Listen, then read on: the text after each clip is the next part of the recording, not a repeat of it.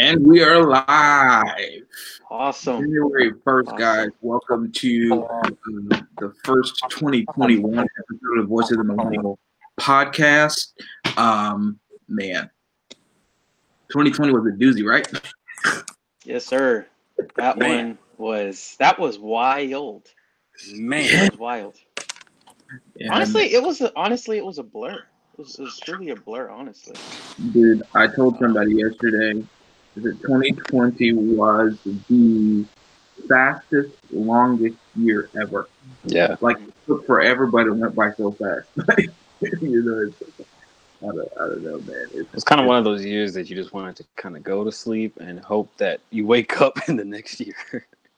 Right. We just it was crazy. But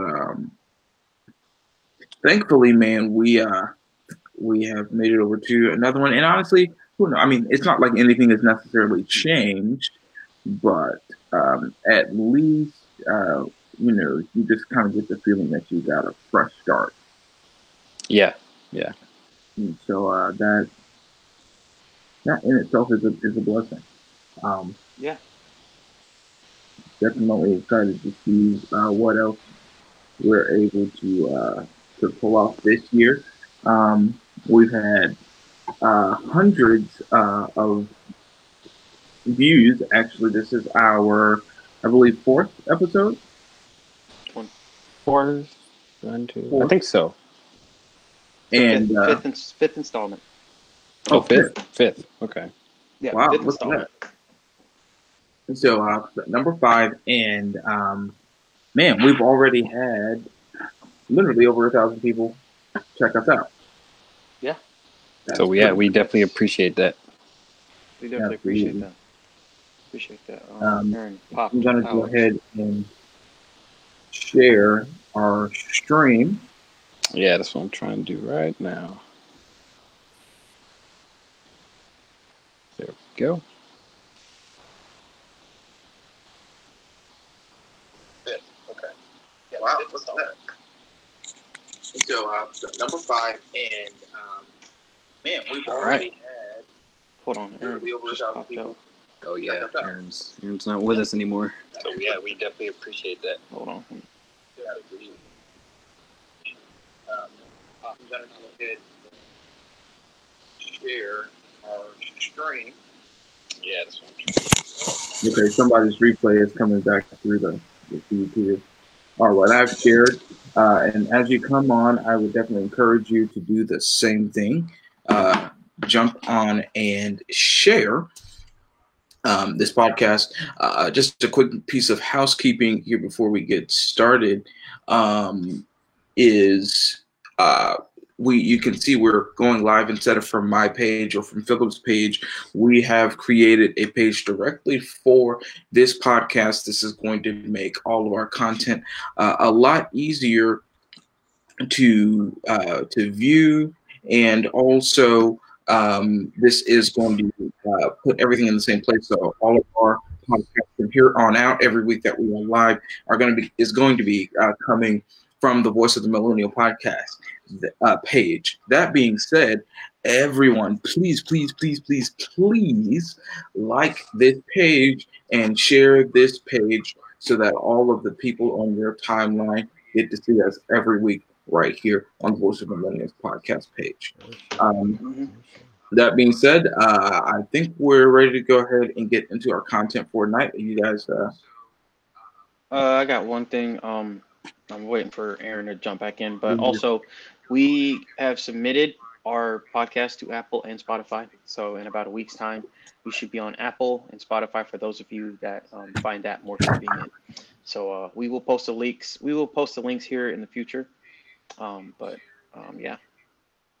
Going completely legit. So Caleb, you want to go ahead and introduce our guest? And Caleb's going to be running the show tonight. Let me tell y'all, we're in for a good one. Caleb. Yeah. Right now he's not in. Right now he's trying to fix his. He's here. I'll put him in when you introduce him. Okay. But what we have tonight is a great subject that I've been talking about with my buddy for a while. I met Aaron back in 2017 when I got stationed in Panama City, Florida. And him and I, we started having conversations, we started hanging out, and then, things just clicked from there. And been through some stuff together. And he's a really awesome guy. He's a really awesome guy. And I think he's going to be I think he's going to be a good addition to tonight's episode with what he has to say. Well, he just disappeared. Oh man. Well, as we were waiting for Aaron, I have you guys. How was you guys' New Year's Eve or New Year's Day? So we're coming to the close of New Year's Day. Man, I eased into this year in the calmest way I possibly could. I was just kind of like, man, I'm not really in the mood to celebrate 2020. I don't think it's for me. It just didn't call for a celebration. It more just called for like a time of just goal setting, which I did. Me and my wife, we sat down and we talked about our goals and we mapped out our goals and everything. And Sure. we just kind of wanted to. And right now, our district actually is having our holiday youth convention. So our whole district, like all the youth and the ministers and everybody, is just kind of coming around at this time and just kind of using this time to consecrate ourselves, and Sure. kind of prepare for this new year in the right way. So yeah, that's kind of how mine went. I never knew what HYC stood for. Say that one more You time. said you never did? I never knew what HYC stood Aaron's for. here. There's Aaron. Awesome. Hang on 1 second. Sorry about that. Aaron, why don't you go ahead and introduce yourself to the audience? Absolutely. So my name is Aaron. I'm 25 years old. So I started in with the podcast. Well, way before I even get to that, first of all, I'd like to say that I'm glad to be a part of the conversation tonight. I think tonight's conversation is certainly one that is needed. It's one that is too often, I think, dismissed and overlooked, not only within our culture, but especially as it relates to the church. And they're difficult subjects, but the more difficult they get, the more I feel the more we need to talk about them. But aside from all that, like I said, I'm happy to be a part of it tonight, part of the conversation. I met Caleb back a few years ago, and he and I have, discussed a lot of these topics just in private conversation, and we certainly see a lot, similar. And I've been listening to you guys over the past month or so, however long it is that you guys have been doing it. And I'd say that, collectively speaking, we've all been pretty much on the same page. And I think with tonight's difficulties, technological difficulties, I think there's some sort of hindrance or stronghold that's trying to keep us back from speaking the truth tonight. So the devil don't want us to get out. We're going to preach it anyway. That's all right. Yeah. So, but yeah, anyway, like I said, awesome. It's good to be with you guys tonight. It's good to have you, man. It's great to have you, man. Yeah. It's great to have you. I think we're all gonna gel pretty nicely. So for those of you that have tuned in to hear the topic instead of us ramble on, tonight is gonna be a secular / spiritual topic. I'm gonna forewarn a lot of you. This might trigger some of you, and some of you might find yourself in very, very vehement, as Justin would say, vehement disagreement. We encourage you to comment. If you are in disagreement, you hate what we're saying, we encourage you comment. We will not attack you. We will not insult you. We won't make fun of you. We will dialogue with you and have a conversation. All I ask is that you return the favor and you don't attack us, and you don't also attack anybody else in the comment that may have a different view than you. But True. other than that, this is an open forum. This is not an echo chamber. This is not an echo chamber in any way, shape, or form. So please let your voice be heard. let's get into it, fellas. So I'm going to start off by reading something that I kind of wrote the other day, just typing out my thoughts. The topic for this podcast episode is going to be the real pandemic, the super spreaders of disinformation. The reason I chose this topic is because ever since the pandemic started, right? Ever since 2020 started back in February, January, February, and then March when the pandemic became an actual thing. We saw a lot of fear. We saw a lot of people panic buying toilet paper, buying all the hand sanitizer, and trying to sell it for a 300% markup. We saw, people just losing their minds, people losing their jobs. And then we also saw people latching on to conspiracy theories. Okay, I saw a lot of people latching on to all sorts of different disinformation because they thought it was true. They see a meme on Facebook and they see percentages and they see percentage signs and numbers and it looks official. They believed it just off rip and it was actually false. Okay, so that's what this topic is going to be tonight. And I'm going to read something that I wrote the other day. Disinformation has been used to destabilize countries and regimes since the beginning of time.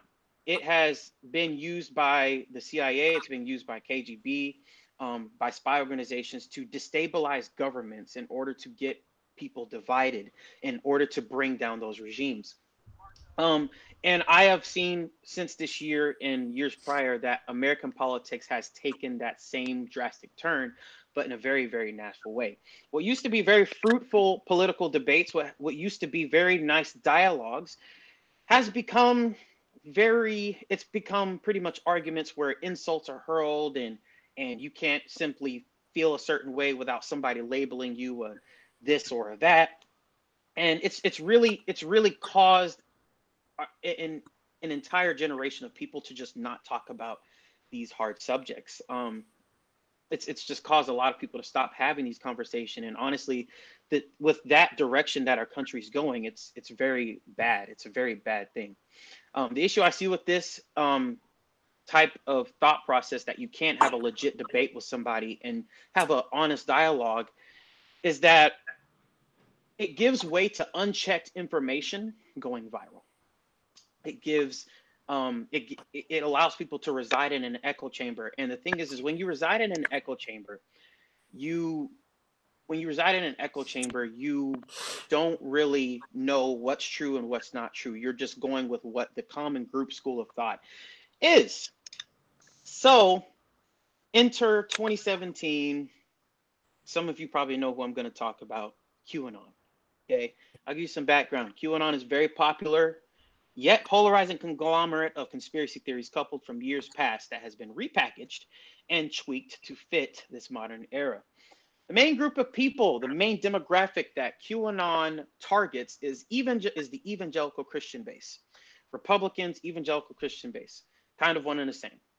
Historically, conservative Christians have always voted Republican because of the perceived notion that the Republican Party will uphold Christian values and prevent them, the Democratic Party, from turning the country into what conservatives fear the most: an anti-God, socialist country that will oppress Christians. QAnon, or Q, I'll refer to them as Q from now on, plays on these fears of conservative Christians. They rely heavily on quoting the Bible verses out of context and using old conspiracy theories that have been around for years to reel conservative Christians in. One of the main conspiracy theories they have made mainstream since 2018, I believe, is that there is a deep state cabal of elite billionaires and celebrities that sex traffic children and sacrifice them to Satan. Some of you are probably laughing and thinking I'm joking. I'm not joking. Okay. There's absolutely no evidence of the sex trafficking, of the, baby sacrifice, adrenochrome, all that. We're going to get into that in a little bit. But there is, however, a human trafficking in this world as we speak. But the elites and the Democrats are not to blame. A lot of y'all's porn usage is to blame. But we'll talk about that later. Don't. Wow, he started early. I'm just gonna put it out there. That A man lot of your loaded it porn up. usage Bye. fuels the human trafficking road. But let's continue. Conveniently, QAnon targets the liberal celebrities, targets the liberal politicians, targets the liberal basketball players, football players, and they always say, hey, those people are, a part of the cabal. Those people are sacrificing children. It was popular back in 2016. Hillary Clinton was sacrificing children, blah, blah, blah, blah, blah. You get the picture. Now comes Donald Trump. Okay. And this is where QAnon makes their bread. Donald Trump is the anointed one, according to QAnon. Okay. Donald Trump decided to run on the Republican ticket. And the Republican ticket mainly targets Christian conservatives. And his main points of campaigning was build the wall, defund Planned Parenthood, and drain the swamp, referring to Congress and the Senate. 4 years later, we have not seen him defund Planned Parenthood or drain the swamp. 4 years later, we see him making the same promises for a second term. But he's I winning just his want to second know, term. can we drain Mitch McConnell? Because Honestly, I wanna throw hands with Mitch McConnell right now. I mean, I want to throw hands. we just with talk Mitch about McConnell. the way that everybody else is like, yeah, give the American people $1,000, and then this man sits up there. No. Yeah, No. we'll get into that a little bit. But I'm gonna sum this up though, so we can save on time. But none of these tactics worked. Trump is not getting a second term, even though people prophesied and said, Trump is getting a second term, blah blah blah blah in 2020. It never happened, and it made a lot of people, specifically QAnon conspiracy theorists and also Christians, look bad when people started saying that Donald Trump was the anointed. A lot of Christians started latching on to that and started loving on that because it's Christian speak, and they started using verses out of context to say that Donald Trump is the anointed. You get the picture. And so as we all know, Donald Trump did not win the election, and he's tried to overturn the election by frivolous lawsuits and railing accusations of fraud. None of these tactics have worked at all. Okay. But with that said, one of the key things that I see people who follow this train of thought, who follow QAnon, who follow conspiracy theories, one of the biggest thing that I saw is that they exhibit cult-like mentalities, which is whenever you disagree with them, they belittle you. Whenever you disagree with them, they say that you're not woke enough. They insult your intelligence, basically. And so I would like to call this a cult. I would call this a cult. But with that background, I wanted to give you guys, so you guys know exactly what we're talking about. I want to get into the questions that I want to ask our panel, and I want you guys to also comment in the comment section when I ask you a question. So the first question is going to be, what types of disinformation did you see this year? Justin, what types of disinformation did you see this year? Oh, man. I almost think it would halfway be a better question to ask. What types of disinformation did you not see this year? Yes, sir. Yes, sir. So to start, the pandemic information has been completely bogus since the start, since the very beginning.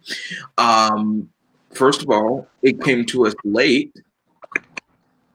That's the first issue. It came to us late. Secondly, in the beginning of this, the numbers were absolutely blown far out of proportion to the actual COVID cases, and the death numbers were just absolutely blown out of proportion. What many people don't know is that medical facilities were actually granted additional funding for every COVID-related COVID person they treated.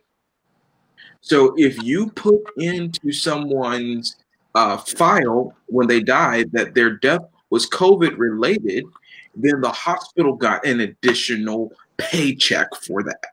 And this wasn't a little number. This was, hospitals were making millions of dollars doing this. So when you look at crowded, and I'm not saying that the virus isn't real or that it hasn't been real, it absolutely has. I am saying that the numbers were absolutely blown way out of proportion. So that's to start. That's one thing that I've Yeah, seen I would agree. I would agree when a it lot. started. Yeah, it really was in Florida. In fact, several months ago, there I can't remember what the article was, but there was an article where basically there was a particular timeline of COVID cases where they had put out like 90,000 COVID cases, and the actual number was more like 11,000. The other thing that I found out, because my wife is actually in the medical field, she works as a nurse, and I found out that the way that the state, at least for Florida, calculates their COVID cases, a lot of times people were being tested multiple times. Hmm. But it's not like they would say, okay, this person tested for this, and then this person tested this time. So if you've tested positive multiple times, which let's not even get into the fact that some of the COVID tests weren't accurate, but if you tested positive multiple times, um, each time counted as a separate COVID case, even though it's the same person. So, you got that. Another area of massive disinformation uh, was about this whole racism issue that was very prevalent early in the year. And honestly, the only reason that we're not seeing much about it now is because there were other news things that could take the place of it. Racism hasn't gone down at all since May and June. But we've had a lot of misinformation regarding who started the riots. Mm-hmm.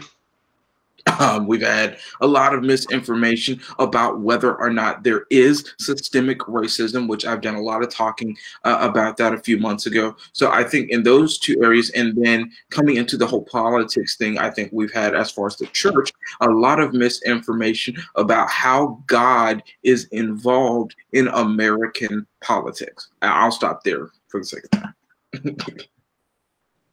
Awesome. Philip, what types of disinformation did you see this year?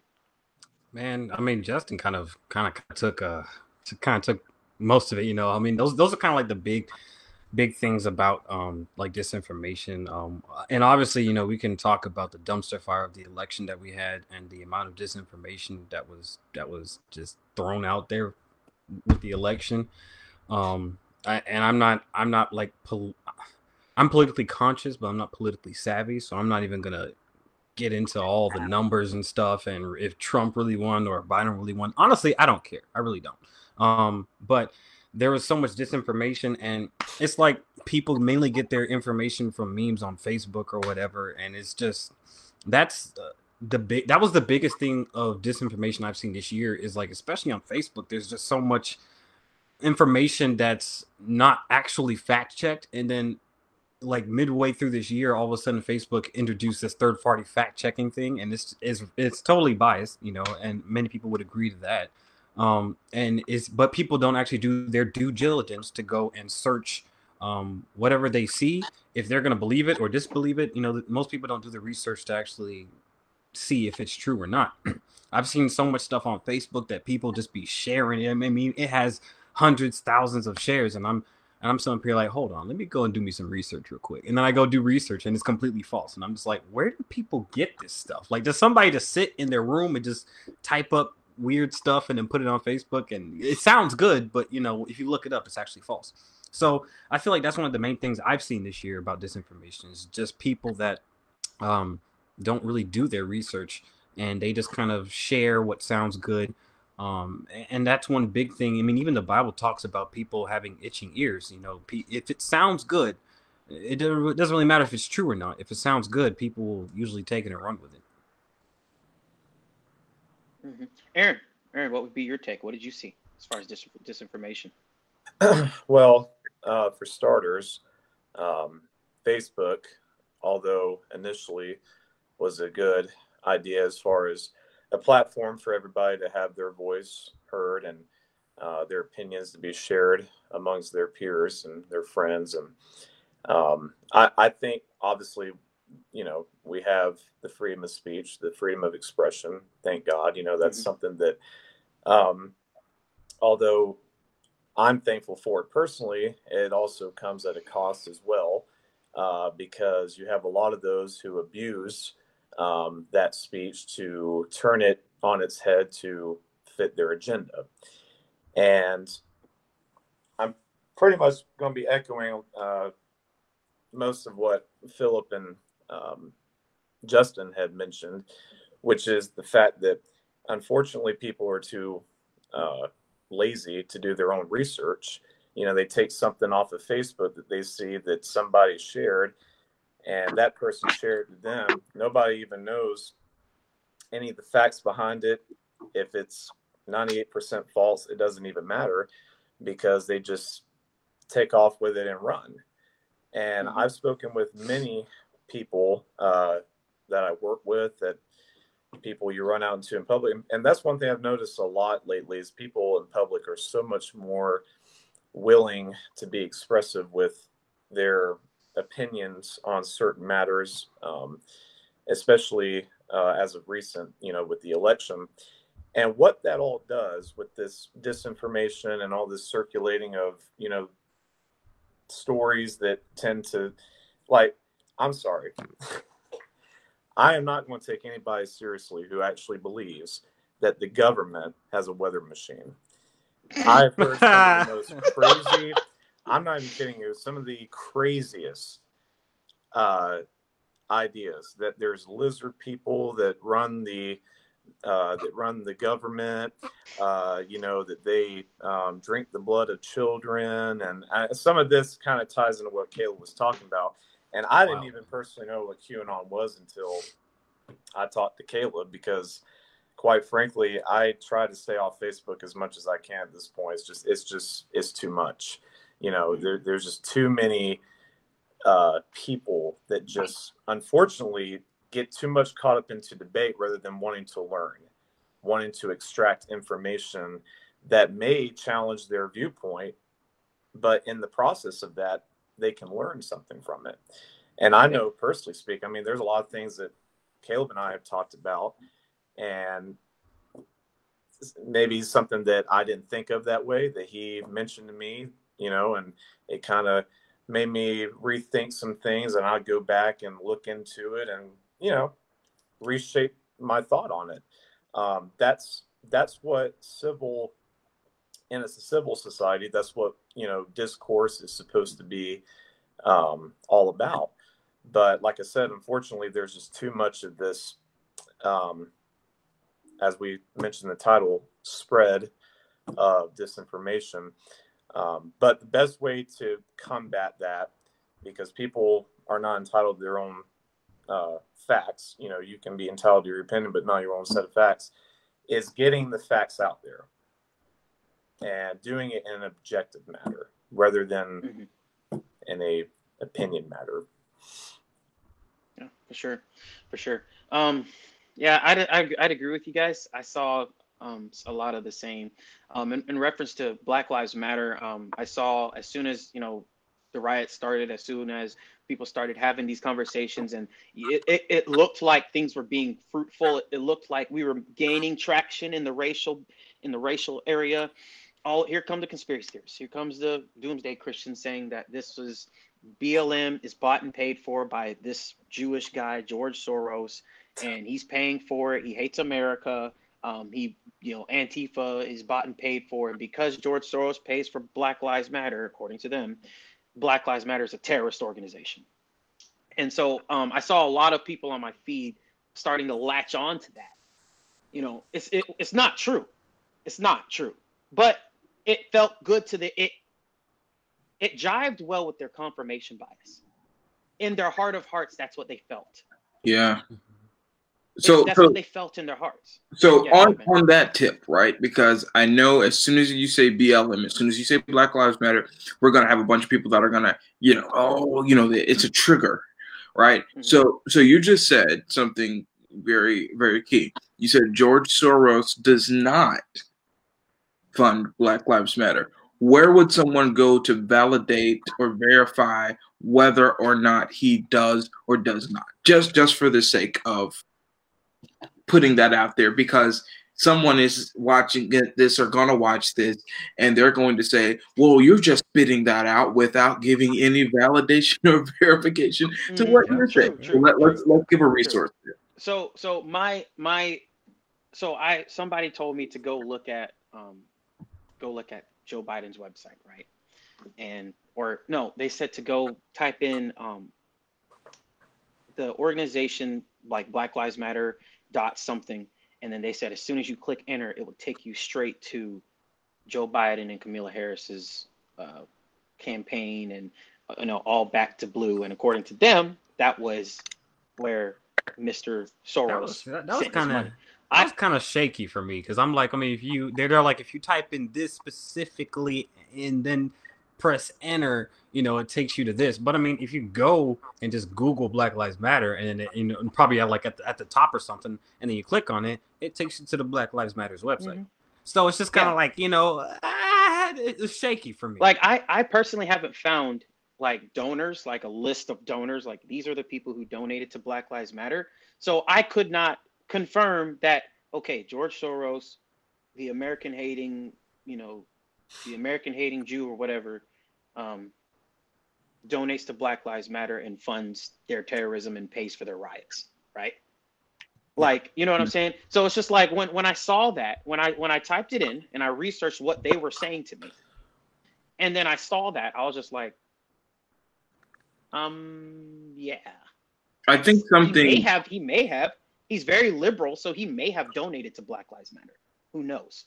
I think one thing that is very important for everyone to understand, number one, is about Black Lives Matter, and then we'll get off of this, but it was started in 2013. It's not a new movement. It's been around for 7 years. Yeah. Another thing to know about it is that Black Lives Matter has 3 founders. They are 3 black women. So just that basic bit of information should kind of get you to understand a little bit. Go look up their history. You can go back if you want to do the research on the movement and check them out, going back and back and back and back, because they've been a social media campaign since the beginning. Like, it's all available online. So and I won't say that there haven't been aspects that have been added on to their cause from what it was initially. It definitely has had some additional things as far as towards like the LGBT agenda. A lot of that has been infused into the movement. It initially started off more as something for protecting Black people against the police, but in general, like the core of the movement has remained the same. So I just thought we should throw that out there because totally. So it's like we want to give you the resources. And another aspect that I saw was me and Aaron talked about this a lot. Y'all remember the movie Cuties? Remember when people were beating Aaron's about to go off. So for those of you that don't know, there's a movie on Netflix called they Cuties. know. I bet they know. They know. But for those of you that live under a rock, some of them watched it. Some of y'all probably. So I'm gonna go ahead and say I did not watch it because those are not the type of movies I watch. I don't watch dance movies. I don't watch stuff like that. So I did not watch it. Okay. But I started seeing all my Facebook friends, conservative, evangelical Christians on my feed talking about, my God, the cutie movies is fueling the sex trafficking and all this stuff. Save our children, da da da da da. We need to destroy Netflix, blah blah blah blah blah. And so cancel your memberships and do this. Yep. The producers should be boycotted. When I tell you the amount of people that spreaded this misinformation was a lot. Like, you had pastors telling their congregations to get rid of their Netflix subscriptions. Like, people were really on this. Save our children. Yes, save our children. But like I said, it's not from what you think. It's from y'all's porn usage. You should say I the joke. think I think one big thing about misinformation is, you know, that you got the old saying, "Birds of a feather flock together," but birds of a feather really flock to clout, really, and because you got like, I mean, let's. It's like one of the big things about misinformation is the fact that we really don't consult experts whenever we want to get information. We consult probably somebody that has clout. Because, like, I mean, if you're going to be an advocate for women issues, you should probably be a woman, you know? If you're going to be a president of the United States, you should at least be a politician, right? So, like, when it comes to misinformation, I mean, now let me go ahead and back up. let me backtrack just a couple seconds.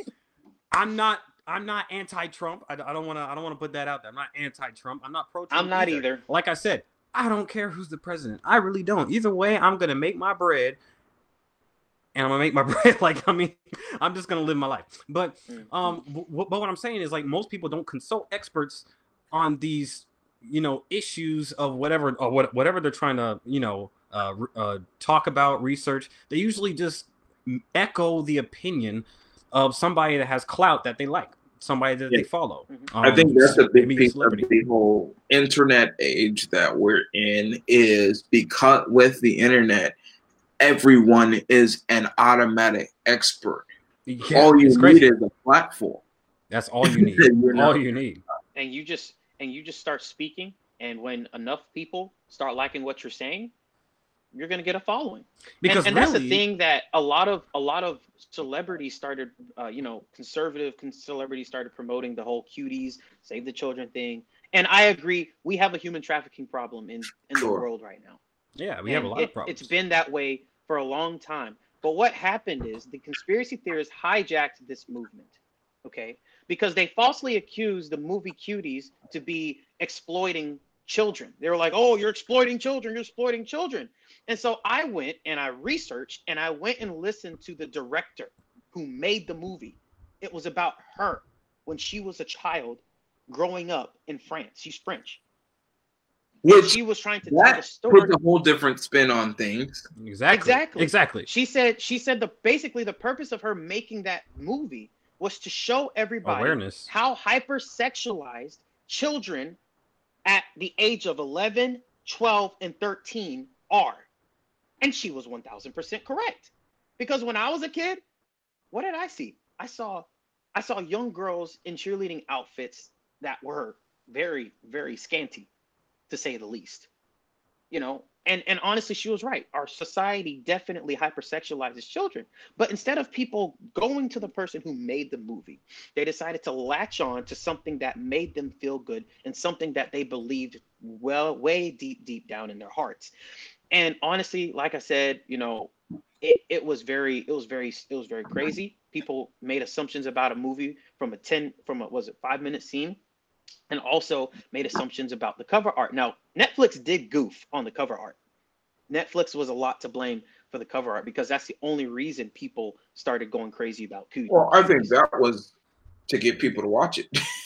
Honestly, I mean, probably. They did. Yeah. I mean, they kind of succeeded in the whole marketing area. They're like, any publicity is good publicity. You know what I'm saying? But another thing that's kind of went on, and yeah, you can get to Aaron in a second. But I mean, Christy put it in the chat. She says clout makes things pretty easy, and that's one thing about the internet age is now clout is a currency, and because it's a currency, anybody will do anything for it. That's true. I mean, even a company as big as Netflix will do anything for clout. I mean, the whole Cuties thing. What was everybody talking about? Netflix. The movie. Yeah, Netflix. Yeah. Hey, go to Netflix. Go watch the movie. Go see what I'm talking about. And then honestly, the fact that people said don't watch the movie made a lot of people want to watch the movie. 100%. Just to see what it's about. Bad publicity is still publicity. Oh yeah. Exactly. and because the bad publicity and good publicity thing is just publicity, they just that's where the whole clout thing comes into play. Like, it's just clout. Mm-hmm. If people are talking about you, know your name, no matter if it's bad or good. Like, I mean, I don't know if y'all know this clown of a rapper called Tekashi. He's kind of one of those guys. You know, he does some of the most disrespectful stuff to people, and everybody talks about him. Yep. And he's okay with it because his name's in lights. Everybody talks about him, and some people even support him. You know, and you can always find somebody to support you in this world. Like if you have clout, because it's a currency, people will support you just because you have that currency called clout. Yeah, 100%. Aaron, your thoughts before we move on? Well, we can't hear you, bud. Can't hear you, bud. I think your mic's muted.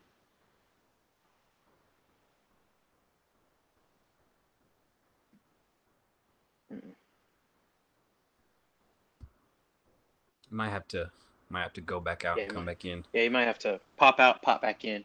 But while you're popping back out, pop back in, we'll move on to the next question because we're at 40 minutes. Next question. Okay, Aaron, there you go. Yep. He's gone. Okay, so next question is going to be, how do you feel conspiracy theories has affected the church in 2019? Justin? Man. I mean, conspiracy theories, how has that affected the church? I'm going to say this, and this is, I'll go here. This is what I want to bring up. I think this is how it's affected the church. It has exposed something that I've recognized a few years ago, and this isn't the first time we've seen it. We saw this in 2011, I believe it was, when there was the rapture, that guy, the end of the Mayan calendar. I think that was either 2011 or 2012. 12, yeah. We saw this at the 2016 election when everybody thought Hillary Clinton was going to be president. And we've seen it again this year. We saw it at 9/11. And this is what I'm talking about. What we have consistently seen is Christians are afraid of the end times. Yes. Honestly, though. I know we talk about, we can't wait for the return of Christ. We cannot wait to, come soon, Lord. We're doing all these prayers and all of this stuff. That's great. But then as soon as any type of calamity comes, we are afraid. And we start freaking out at anything that looks like it could be the end times. On one hand, we are declaring out of our mouths that we want to see the Lord come, and we are in the same breath saying that all of these types of things have to happen before the return of Christ. And yet, as soon as we see the smallest little hint that we could be coming up on these types of events, everybody starts freaking out and trying to reverse the course of action. So I do you want, like, even going back to this election, and this is something that I brought up, prior to the election, everyone, all of my conservative friends, and I understand Christians are conservative people. I myself am, for the most part, a conservative person. I understand that. But here was my thing. If you believe that the rapture can't happen until the world goes completely left, why would you vote Republican? Exactly. Call them out. It's just a question. Call them out. I'm just curious. I feel like, why would you be fighting what you say has to happen for Jesus to come back? That's all I'm asking. Absolutely. I think that what the disinformation has proved is the fear in the hearts of the church. It's proved the fear in the hearts of the leaders. It is proved that we really don't have the peace and confidence that we ought to have. Because we, at the end of the day, if you look at the motivation behind a lot of people in spreading this information, they're spreading the information through fear. The disinformation awakens the part of them that is uncertain about their walk with the Lord. So that would be my truth. I think that's how it's affected the church. And I don't think everybody's really understood that that's been the effect. I don't think people even completely understand that they are afraid. But that is what I've come to find out has been the truth. Is that many a believer is really afraid of the things that they have been prophesying are coming for years. Mm-hmm. 100%, 100%. Philip, what do you think? How do you feel conspiracy theories has affected the church? I mean, Justin kind of hit it on the head right there. I mean, when you bring up all these events about people thinking that the world's gonna end on this and that, and it's weird because when God says that no man should know the day or the hour of His return, and yet people try to know the day and the hour of His return, it always like I'm just up here like, do you really even believe the Bible at this point? I sometimes I question it because I'm like, I mean, and yes, we all fall short of the glory, we all make mistakes, but that's just something that you can just leave alone. Like you don't need you don't need to predict the end of the world or anything like that. But I mean, with the whole conspiracy thing is, and here's kind of where cults come into play. Um, and I mean, you, me, and Justin, we all I mean, let me just talk about how we grew up.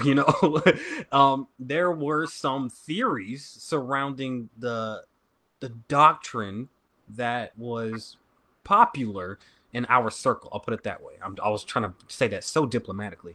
At you being diplomatic. So, and there was a lot of theories. Thank you. There was a lot of theories about the doctrine that was kind of being spread, and it was kind of like people use their faith to believe a specific theory, and they base their doctrine on said theory and kind of around it. Instead of just taking the Bible as a whole, it's kind of like you take and like I said, this is where cults come into play. Like, I mean, you can look at popular cults throughout history, and they will take a certain theory and then find some scriptures out of context to support said theory, and then you have this group of people over here that are almost like a cult denomination, and then they try to come under the banner of Christianity, and obviously they just kind of make a bad name for everybody, but they come under that banner of Christianity and just kind of spread that disinformation. So Yeah. I feel like that's one thing is people especially when it's a theory and not necessarily a fact, um, and then they try to use faith to kind of push that agenda, and kind of take stuff out of context. That's one thing that really leads to a lot of disinformation, especially when it comes to Yes. conspiracy theories. Yes. Aaron, how do you feel conspiracy theories has affected the church?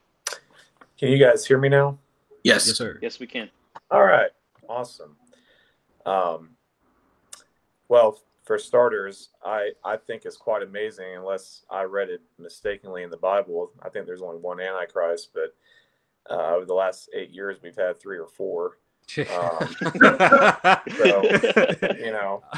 right. First it was Barack Obama, and then we now we're left with Bill Gates. So yeah, Bill Gates is the Antichrist now. I think Mark of the beast. Chip vaccines. Chip vaccines. Yeah. I think political influence has taken the precedent over people's spiritual walk. That's true. And that's true. Yes, that's so true, man. The Bible has instructed us to walk by faith and not by sight. And a lot of people, and sadly, I mean, I've seen it personally with some of the different experiences of people I've been around the church. They get so enamored with current events, with especially all the craziness that we've seen this past year, and they've taken their focus off the entire point of why we're here. They've taken their eyes off of the prize. They've taken their eyes off of ministry. They've taken their eyes off of outreach. In fact, outreach has become, instead of sharing the gospel, teaching a home Bible study, it's a debate out in the parking lot with somebody. Yeah. And it's affecting their witness. Yeah. Yes. And I think it's certainly important to be informed. I think it's important to be up with the times, but you have to you have to keep in mind that although we see a lot of things paralleled with the book of Revelations, with prophecy that's laid out in the Bible, we can't just always jump to conclusions anytime something happens. You know, if they say something, if they even just the word chip is used, automatically, oh, that's the mark of the beast. Yep. And what it creates is a false sense of hope in people. So then they start to not even believe it anymore, because, you know, they say, oh, that's it. And then it doesn't end up like the man that the Notre Dame saying the Lord's coming back this day or that day, designating these days, and it's not happening. That's just festering that unbelief in people. Yes. And, you know, it's unfortunate. And also, I don't agree with, and you can ask Caleb, because we've had many conversations about this, I do not believe it's the role of any pastor or preacher to preach politics across the pulpit. Absolutely. I have heard it. The things I've heard. Aaron, you should give us an example. Give us a quick example of what you've heard. Oh, Caleb stirring the pot. Well, as Philip mentioned, let me get my diplomatic hat on. You gotta be careful out here. Don't call names, Aaron. Aaron, you can be as raw as possible. There was without mentioning names, there was a certain environment, a certain church that I was a part of, in which we had a man in the church that it was Easter service or something where a lot of people bring guests. So we had a lot of people in the church that had friends and co-workers that they were bringing to church with them. And that specific service, we had an older man who I believe it was a lady that worked on the job with him. He invited her to that service, and she decided to bring her wife along with her. Well, I remember this story. In the middle of the sermon, while the pastor is preaching, both women get up and storm out of the church after the statement was made by the pastor on how it's ungodly to live a lesbian lifestyle, used certain epithets within the LGBT community, and preached fire and brimstone, you know, because, you know, that's the way to get, you know, people down the altar, you know, condemn them to hell. Yes, sir. Call them names. Call them names. That'll do it. Yeah. So, you know, and rightfully so, they got up and left. And that, to me, just has always stuck with me because, again, that just goes back to what I was saying about how politics and personal belief getting integrated with the Word of God to where that's not the influence anymore. It's the political message that you're trying to get out with it wrapped up in your sermon. That's never going to work. And case in point, they never returned. And just think, what a great example, what a great testimony that could have been. You know, that's not something we hear about, unfortunately, very much because of the attitude of the church towards people. Oh, well, there's no way that they can be saved from that lifestyle. There's no way that, you know, certain people in our society can seek salvation or have it for themselves, is because we project that attitude that God can't perform that miracle for them. I think another thing, one thing to consider. Oh, sorry. Go ahead, Phil. No. Actually, I mean, I feel like you're about to say the same thing, but go ahead. No, I was going to say, I think we have to consider when someone comes to a church that is living a lifestyle that is against what everybody knows church to be. You have to consider how much courage it takes for them to walk through the door and how much internal conversation they have to even say, I'm going to step foot in the door. Right? That takes a lot of boldness to walk into a room where you know they disagree with the core of who you believe yourself to be. So I think it is very insensitive of us to come on the rampage and attack people. Mm-hmm. Yes. Yeah, you have to put yourself in their shoes. You Yeah. know, Yes. that's Yeah. really It's what you all have about to do. Aaron. You remember when you and I had that conversation back when George Floyd died, and I was telling you about empathy. Empathy, yes, empathy That's all over it takes. apathy.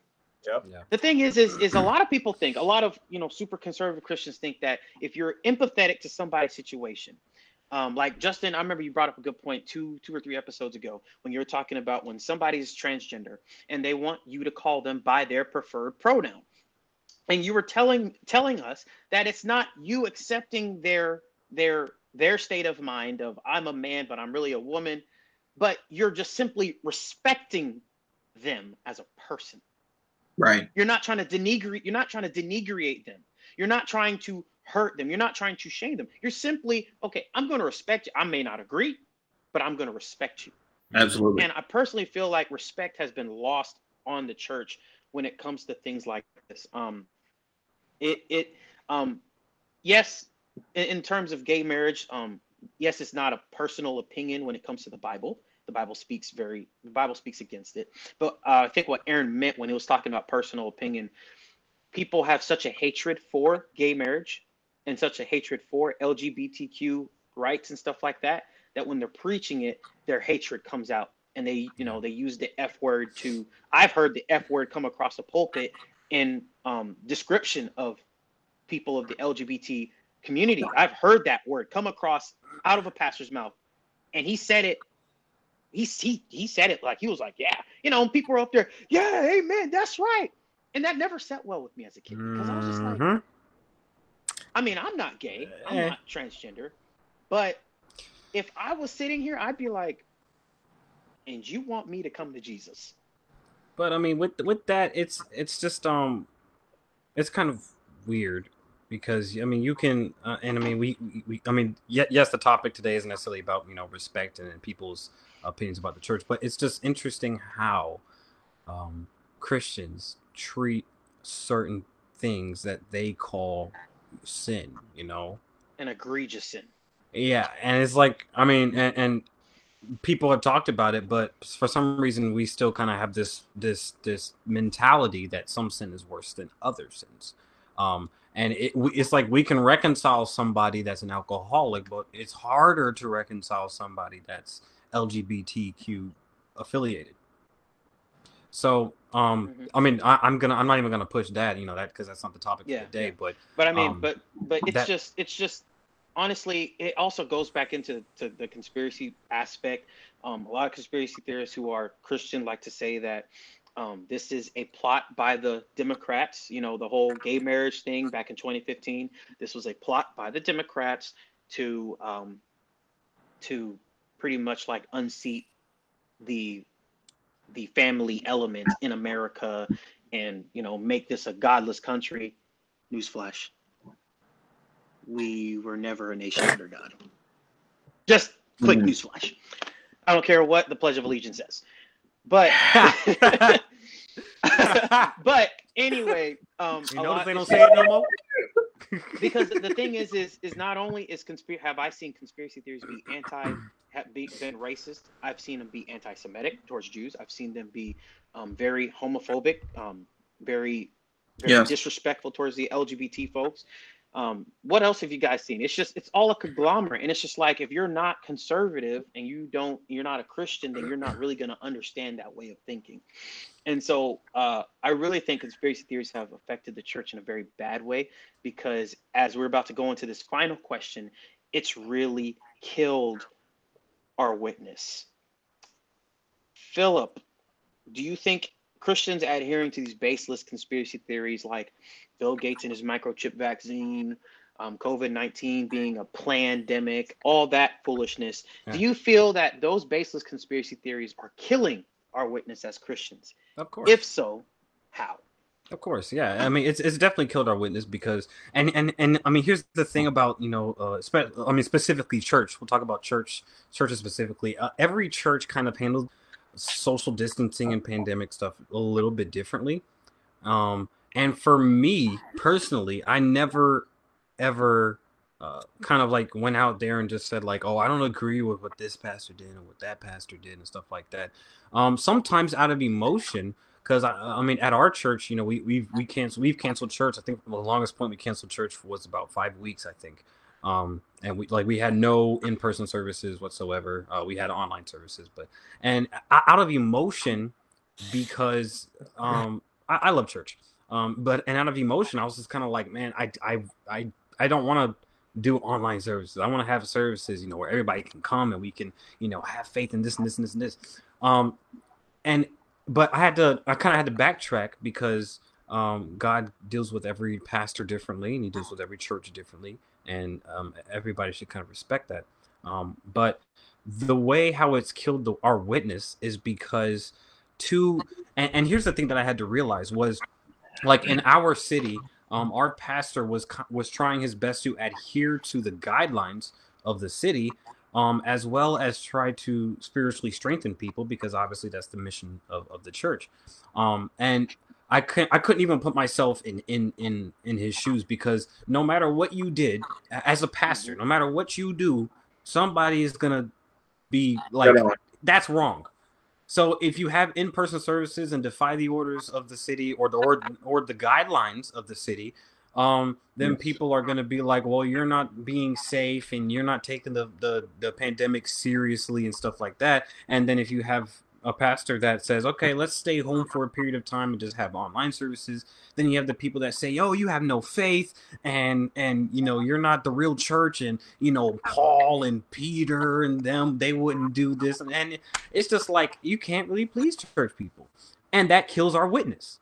Because if people see a church that is divided when we're supposed to be the most united people on the planet, we're supposed to be the most united people on the planet. When people see a divided church, one, they're most likely not even going to want any part with it, and two, they're going to be like, aren't you the same people that preach unity, and yet y'all can't get your lives together? You know, so that's one way how it's killed our witness specifically this year, with the whole pandemic thing, is because um, everybody doesn't have the mindset that we should just do what's best for the people. Of course, we can still we can still preach the gospel online. Yes, we can still have our in-person services, whatever. But you have to realize what kind of image that you are painting for the whole entire church. Getting on Facebook and arguing about Trump and Biden and this and that, and oh, Trump really won the election now. Like, that has nothing really to do with church and the faith, but yet people will kind of merge that into faith and everything, and then all of a sudden now it's kind of like the people that are not in church that are Democrats will look at that and be like, well, clearly y'all are all Republicans and I don't like y'all. Immediately I don't like y'all because y'all are Republicans. So yeah, and real quick, that you just touched on that. I don't understand. People also don't want to come to our churches because they feel like I am going to have to become a raging Republican if I go to that church. And that's a bad thing, that people feel like they have to have a political affiliation if they're in church. You don't. I mean, even I have said over the pulpit, I am not Republican, Democrat, conservative, left, right. I'm not any of that because I genuinely do not care. I don't. Like, because I mean, I'm just here, like I said, to get my bread and preach the gospel. That's all I'm here for. I'm really not here to get caught up in the whole political party type stuff. And this stuff really does kill our witness because it, one, divides the church. And then, of course, when you have those people that spread the disinformation, that also can be a deterrent to people because they're like, well, that's not true and that's not true. And then, like I alluded to earlier, when people take scriptures out of context to push their agenda, to push their opinion, and then you obviously have people outside of the church that see that and they're just like, that's not true though. So if that's what the Bible says, then, you know, I go online and I just see people like, oh, the Bible's full of lies because it says this. And I'm like, well, whoever you heard that from took that out of context. And then now that's the disinformation that's presented out there, is because, like, you know, people talk about slavery in the Bible and they talk about, oh, God condones slavery. No, he don't. In those days, they weren't called employees. Now we call people employees. Back in those days, slaves and servants, they weren't called employees. So yeah, and I mean, I'm not going to get into that. That's a whole Bible study or whatever. But people will literally take stuff out of context to spread disinformation, and that kills our witness in Yes. the pursuit of preaching the gospel. That kills our witness. Yes. Yeah, for sure. Justin, what's your take? Well, I mean, I'm going to kind of echo a bit what Philip said. I don't think it is the believing of a conspiracy that kills our witness. And if I'm honest, I think that there's certain pieces of some of these things that may have some legitimacy, because some of it you can't prove one way or the other, True. right? Exactly. Yes. But I think the problem is when we take a conspiracy, make it a matter of faith, and even beyond making it a matter of faith, when we make it a salvific issue. So when I take your belief in Donald Trump being the anointed one, and I take that and then make that a matter of you're not a Christian, or you don't have a prayer life, or you don't hear from God, or God is not for you if you disagree with me about Donald Trump being God's man, that's where there's an issue. It's if you believe that, that's fine. If that is your conviction, no problem. God bless you. Believe that. But don't make that a salvific issue. Don't make that a matter of faith. You don't have some type of special or more special walk with God than someone else because that's what you believe. So I think the biggest issue when we talk about affecting our witness is when we try to twist our when we have an over meshing or merging of our particular beliefs on other things, whether they're true or untrue. But when you merge those and make that gospel, when you merge that and make that the message and make that the thing that everybody else has to agree with or believe in order for them to be a child of God, I think that is extremely damaging to our relationships. That is extremely damaging to our witness towards the world, because that's where the division is. We're not divided because we disagree. We're divided because we disrespect. Right. That's a fact. And I think that has been one of the saddest things is even in this pandemic, I've been very careful with my voice, with my platform, of how I speak toward others. And my church has stayed open the entire time. We've not missed one service. Our pastor said that the Lord spoke to him and told him to keep the church doors open. Now, the city called us and said, hey, you guys need to shrink it down. So we cut down our capacity of our sanctuary. We cut it down extremely low. Then the state of Florida released us to do more, that we actually legally can pack out the sanctuary. But we don't. To this day, we still don't. We have a limited capacity. We've opened it up more, but we don't have full capacity. We expanded to multiple services, but we've never shut down. Now, some might say that's irresponsible. He said the Lord told him that that's what he needed to do. Praise God. And in the last 9 months, no one from our church has gotten the virus from our church. No one in our church has passed away from COVID-19. So, praise the Lord. Now, to the same token, he's also said, if you are immune deficient, stay home. If you are elder, if you're a senior, stay home. Anyone who we think that this might affect, stay home. He told the people, if you, if you're not very comfortable doing this, stay home. He wasn't forcing anyone to continue to come to in-person services. You weren't less of a child of God for coming. If you come to service and determine that you wanted to wear all of the headgear, mask, everything all over. He specifically instructed the church, do not condemn people who want to do that. Right? That that you're not less of a child of God for that. I think the problem is when you take one aspect or another and then determine, oh, they don't have faith, or they're not a child of God. That's where the real issue comes in, is when you make things a salvific issue or a matter of whether or not someone is really a child of God. That's a problem to me, and I think that's very damaging to our witness, because other people are looking at us like, man, because it seems like every issue that comes up, we have to make that an issue of salvation. Mm-hmm. Yes. And so we're always, this is the problem, and this is how it damages our witness to me. It seems like we are always looking for a way to say someone else is not saved. Yeah. We're always looking for a way to make ourselves the remnant and someone else, just those other people. We're always looking for a way to include ourselves into some type of higher special group. We have like this James and John thing where we want to be the ones that are sitting at the right hand of God while everyone else is just the regular people. And I think that that pride is a big problem. And that's Yes. Huge issue. Pride plays a huge part. Pride plays a huge part. Aaron, what are your thoughts? Well, you know, this is the only country that I know of, unless any of you know of any. I mean, most of you are world travelers. I'm not much of one myself, but this is the only country that I know of in which we actually get into debates, not just outside the church, but even inside over this, over a mask. Mm-hmm. Yeah. We get in debates over a mask. And it's like, if you don't want to wear your mask, don't wear the mask.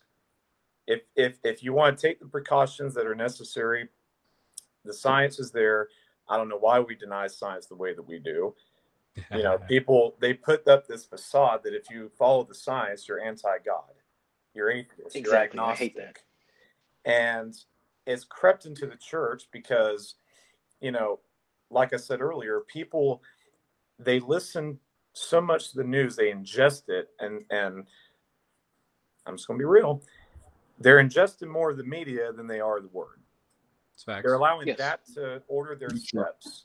And so when they get into the house of God, they got all this going on in their mind. They're not even focused on the whole picture, the whole process itself, you know, the purpose. And when that, you know, comes into play, that's when you start to see this sort of tribalism, you know, and people like you guys were mentioning, which I can't really add much better because you guys hit the nail on the head. You know, people are watching this. They're seeing the way that we are reacting to the problems and the issues in our world. If we actually are getting into debates and there's conflict in the church over, you know, should we require masks? Should we social distance? Should we cancel service altogether or have it? The Lord has laid it out in his word what he expects of us. As long as we follow the wisdom and we follow the leadership that is placed over us, we're going to be fine. Right. The Lord has everything else in his hands. But unfortunately, you know, that's not the focal point in some cases. So what we have to do is we have to continue to teach. We have to continue to have these conversations with people, you know, and just remind, like, you know, hey, you know, don't let that influence keep you away from the influence in your spiritual walk. But there's just so much to unravel on, and I know for the sake of time, you know, we can't cover everything, but I think that's something that, especially this year, and we'll see how things play out, but we really, as a whole, we have to improve on our response. For sure. Yes, we do. For sure. Yeah. Yeah, we've been going for a while That now. was great. That was great. Yeah, we're gonna close here in a minute. My thoughts would say I agree with you guys 1,000%. I think that conspiracy theories used to be something fun. It was like a hobby of sorts in years past. It was, 9/11 was an inside job. It was just kind of like, I just kind of think this, or the moon landing was not real, or stuff like that, right? Just, just stuff you think. And nobody really took much stock in it. It was just, some people had those weird proclivities and they just believed that, but they never promoted it as fact. They were just like, this is what I feel. And the thing is when the reason I wanted to do this is because I've seen the reach that QAnon has had. And it has really wrecked a lot of people's lives. I've read stories after stories of marriages being torn apart because the the spouse became an ardent follower of QAnon, and they got more and more aggressive when they found out that their spouse is not going to believe in these conspiracy theories. Their spouse would take their spouse would take the stance of, oh well, you can believe that, that's fine, but I'm not going to. And they got more and more aggressive, talking about, well, I just met somebody. They started cheating. I just met somebody who has convictions, and it's been tearing families apart. Kids have been estranged from their parents because of conspiracy theories, because of, the 2020 conspiracy theories, presidential. Like, this is a real problem. This isn't just me getting on here and complaining about conspiracy theories. No, the reason I wanted to do this is because this has garnered so much attention and it's destroyed so many lives in the year of 2020. I was reading something from a psychiatrist, and they had said that a lot of people couldn't cope with the pandemic. And a lot of people had a hard time coping with the pandemic because it was very traumatic for some people. Mm-hmm. And the thing is they said people latch on to conspiracy theories because they want to be in control. They want to feel like they're in control. And that's why you started hearing all this, big pharma talk. A lot of the anti-vaxxers started getting a lot of play, a lot of airtime, because it kind of fit in with their agenda. And usually if you find an anti-vaxxer, you find a conspiracy theorist. They're not all mutually exclusive, but 90% of the time you'll find that. And I saw so much of it, the microchip vaccine, and it's just like I saw Christians propagating it. And that's what really, kind of irritated me, was because they were perpetuating all this fear. Oh, Bill Gates is concocting a vaccine, and he's just all, I got them now. And it's just like, no, that's not what's going on. A lot of it You know what I'm saying? A lot of that used to be very exclusive, and there's one person in particular, and I'm sure. Well, I know Caleb, you know of him, Alex Jones. Turning the frogs gay. Yeah, the government's putting chemicals in the water is turning the frogs gay. Don't drink the water; it's got chemtrails. He's not lying. Sandy Hook never happened. It was a false flag. Yep. You name it. What? This is dangerous. He was the one that started. He began in 9/11 was an inside job story, and the guy has, he's gotten fame. I mean, he's now like a millionaire. He's got a big following, and he was one of the early ones that started the push for what Caleb was talking about earlier with the Q. He's pretty much exposed them to the world, whereas only a small percentage of people really knew. But that's the problem. A lot of that, which used to be exclusive to only a certain amount of people, has now become mainstream and has gotten into the mainstream of conservatism. Mm-hmm. And the thing is QAnon tweaked the conspiracy theories of years past with scriptures. That's what reeled in a lot of Christians. Mm-hmm. Because a lot of Christians don't have that biblical literacy to go check things out. And so as soon as they hear a scripture and it jives well with their confirmation bias, they're like, yep, Trump is the anointed one. Mm-hmm. And it's just like, no, but we've been going long here. All I have to say, I'll start closing remarks. All I have to say is read. Don't, I'm not saying not to read anything. All I'm saying is when you see something, make sure you check it out. Okay. Google is not ran by the deep state. Okay. I don't know who deep state is, but Google's not ran by the deep state. You can still use Google. Okay. Instead of using DuckDuckGo, which is a manipulated search engine to find things that fit conspiracy theories. Search things out and look for both sides of the equation. Okay, because I remember I saw President Trump was making railing accusations against the Democratic Party that they were stealing the election. And so I went to the court cases, democracydocket.com or .org, whichever one. And I started reading the court proceedings and what actually the lawyers that Trump had was actually going. Like, this is what they were given to the court. And it was nothing what President Trump and the conspiracy theorists were saying. Nope. It was not anything near. They're like, oh, we need all the votes from Pennsylvania. We won all of them. And when you go look at the court case, it's like 2,000 votes that they're suing over because they were fraudulent or there was some mishap. So look at both sides. It doesn't matter if it's left or right. I'm not a Trump hater. I'm not a conservative. I'm pretty conservative. Some of you've been watching this podcast for like these three guys aren't conservative. We're actually pretty conservative. It's just we I'm don't just me. like. Yeah, I'm just me. Like honestly, yeah. like I'm really not even because I'm just the label. I'm just me.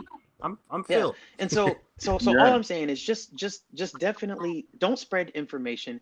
Just because it says it in a meme on Facebook that somebody you trust posted does not mean it's true. For sure. Use Google. It's not that hard. Okay, I saw tons and tons of conservative Christians saying that Obama finally got arrested. I go on Google, Obama arrested. You know what I saw about Obama that day? Michelle Obama's a man.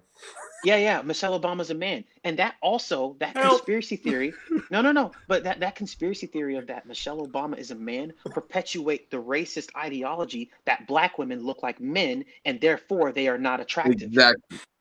That's where I was about to say for that. Another day. We're gonna have to another subject. Oh, but all I'm saying is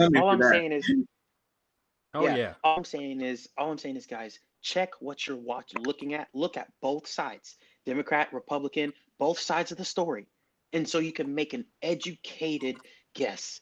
If you are scared about the vaccine, I implore you to go read up about it. Don't read what the mom blogs, essential oil mom blogs are telling you.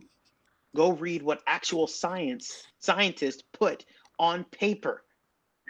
No, the mRNA vaccination is not going to recode you to make you not a Christian anymore. Okay?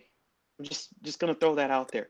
Also, I'm just going to throw these numbers out here and I'm going to let it go. Don't let him get going. He'll never be able to stop. Yeah, man. According to the CDC, 320,000 people have died of the coronavirus. Okay. 18 million people have been infected. All right. 320,000 people have died. All right. Take last year's flu numbers. 34,200 people died of the flu. 35.5 million people were infected. Okay. So for those who do the conspiracy nonsense and say the coronavirus is weaker than the flu and we need to open back up the country and it's not serious, you're wrong because the numbers tell you that you're wrong. Okay. So just take that for what you will. Those numbers are on the CDC website. They're growing daily. I can highly encourage you, and no, the CDC is not ran by the deep state. And with that, I will pass it to Justin for your closing remarks.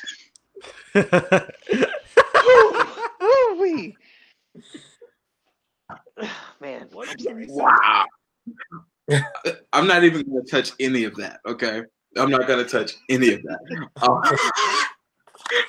I would say this. When it comes down to information, and I want to address this first to everybody and then to Christians. Number one, like you said, look at both sides of an issue, right? Learn how to be objective in your understanding and learn how to let people believe what they believe. Because there are certain people that it doesn't matter what you say on one side or the other, you're never going to sway them. And I think that sometimes in our trying to push people to agree with us, we can dismantle valuable relationships. Yes, that's so true. Absolutely. So I would tell you we need to start caring more about people than our point. Facts. We're so committed to making our point that we literally stop caring about the people we're trying to make the point to. And so I think that that's a big problem. Now, as far as the COVID deaths thing, I do want to say this. I made the point earlier. Some of those numbers aren't 100. Those numbers really aren't 100% accurate because, again, the hospitals were being incentivized to make or they were being incentivized for COVID, to put COVID related. So there's a lot of people that honestly we don't really know exactly what they died from because if the hospital put it, there was no way to check the death, especially in New York. That was a big thing. Not saying that it's not real. Not saying a lot of people haven't died from it. I'm just saying I think that that number is probably lower than what it is. There's no way for us to get the actual number. No, there really isn't. So here's the thing: whenever you're dealing with fraud, which, if we're honest, to be some level of fraud in anything that humans are involved in, because we make errors. So it just is what it is. Especially you're talking about something that nobody knew how to handle it. What was what? Everybody's trying to figure everything out. No one's dealt with a pandemic before. No one's dealt with coronavirus before. So I understand not everything being 100% on point. I'm not. It's not even a conspiracy, honestly, for me on that. It's just a matter of it being what it is. But I think that regardless of which way you stand, we just have to start caring about people more. And I do think it is a good idea to still continue to be careful, not fearful, but definitely careful about the virus. But then my other thing to Christians is we have got to learn how to stop making everything a matter of our salvation. Like, you can believe anything. You can believe whatever you want to believe, but not everything has a Bible verse to go with it.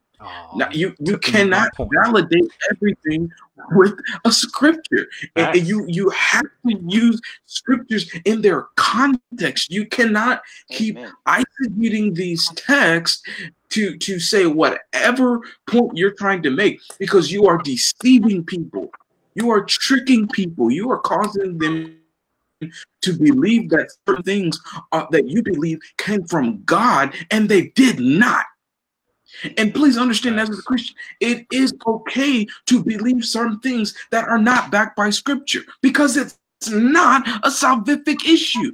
What you believe about the coronavirus has absolutely nothing to do with your salvation. Facts. Nothing. Exactly. It has nothing to do with your salvation. So I want us to get back to, and then here's the other piece. Because we have made so much of these things a gospel matter, we're not even preaching the gospel anymore. Facts. Yeah. I have heard so many minister online. Yeah. He needs his prophet license. Like we're not. sorry. I'm sorry. We're not even. I'm just skipping over it. I'm not touching it. I'm not touching it. I'm not touching it. That guy right there. I'm not. Nah. Oh man. But on the real, you've got to get to the place where we care about the souls of people, where we've got to get back on mission. That regardless of what the situation is, that we are spreading hope, that we are spreading love. You know, we've got to get out of this mentality that every little thing we have, there it is in the Bible. No, there it is not. So one of these comments, I just have to put this up here. This is so good. It says, the Bible was written before you, so we do not have a scripture for everything. You do not have a scripture for everything. So I would say that stop making everything a matter of salvation, and whether or not someone is hearing from God.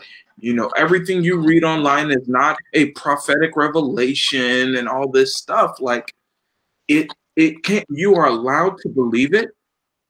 That's fine. You have that prerogative, but don't make everything you read a God thing. That's all I have to say about that. Awesome. Philip, what you got? I mean, Justin, you kind of stole my first talking point, but I mean, since that was the last point you talked about, it's good for me to talk about it first. Everything's not a salvation issue, okay? And there's not a scripture for literally everything, even though a lot of Christians say that. You're wrong. But even if there is, that doesn't mean you should use it, because you're probably taking it out of context. So stop doing that, please, with cherry on top. Everything's not a salvation issue. Just kind of leave some things for the flesh that have to do with the flesh. If it ain't got to do with your salvation, then leave it alone and don't try to use the Bible to push your opinion. Second point, for the sake of brotherly love, leave your opinion in your pocket. For the sake of brotherly love, man. Because I mean, nobody goes into an argument or a debate with the mindset like, oh, I'm actually going to come in here and get educated today. Nobody does. I've never seen one person go into an argument or a debate and be like, you know what? I'm going to go into this and learn something. No, everybody goes into an argument or a debate or a conflict of opinion with the mentality like, I'm going to convert this person. And if both people have the same mentality that they're not going to learn anything, what's the point of the conversation? Yep. Unless it's just to kill brotherly love. Amen. So, for the sake of brotherly love, sometimes you just got to leave your opinion in your pocket. I don't think some of y'all have an idea of how much stuff I come across, like on Facebook, and I type up a reply to somebody's comment, and I swipe down, and I exit my app. Because I know, for the sake of brotherly love, if I put that comment out there, somebody's going to get offended, and there's going to be an argument or everything, and then you lose respect for each other. You probably lose a friendship. And let me tell you, I'm not going to delete nobody over their opinion. I'm just not. I'm not going to block people and do all this like, oh, if you're still reading this status, you survived the purge. Like, bro, no. For the sake of brotherly love, okay, leave your opinion in your pocket when it comes to certain issues, especially politics. And I'll pass it to Aaron for his closing remarks. Well, I think everything's summed up pretty much from what you guys mentioned. You know, I just, again, to hit to the point of let's just be consistent Christians and not play into the hypocrisy that is so rampant, and not allow the substitution of worldly matters, current matters, to overtake what we're here for. Let's focus more on how can we have a conversation with somebody in public that consists of our faith rather than our politics. You know, let's expel the same energy that we do in the church. Let's take that action outside the four walls. And you know, we talked about echo chambers, earlier tonight. We don't want to just be feeding off each other. You know, this is the prime time to outreach. This is it. You know, if you can't, like I think it was Justin that mentioned it earlier, show that hope to people, because there's so many people that, and I see it so often in the hospital, people are afraid, legitimately afraid, and they are looking for an answer. They are looking for a resolution because they feel so much vulnerability. And I just really hope and pray that we do not cast judgment or give off any sort of disparagement to them, but instead be the church. That's really what it all sums up at the end. We're not here to run for Congress. We're not here to get into political meaningless debates, because at the end of it all, what is it going to matter? What's it going to matter who was right about, Bill Gates or George Soros or, any of this stuff that we get so tied up in. So I say we need to put our faith in action, and we just need to set out to do what God's commissioned us to do. Exactly. For real. I 100% agree. I'd like to say a quote that I used to hear all the time when we were kids: keep the main thing the main thing. And for us Christians, TF Tenney, it's going to all the world and preach the gospel to every creature. So that is our mission. That is our mission.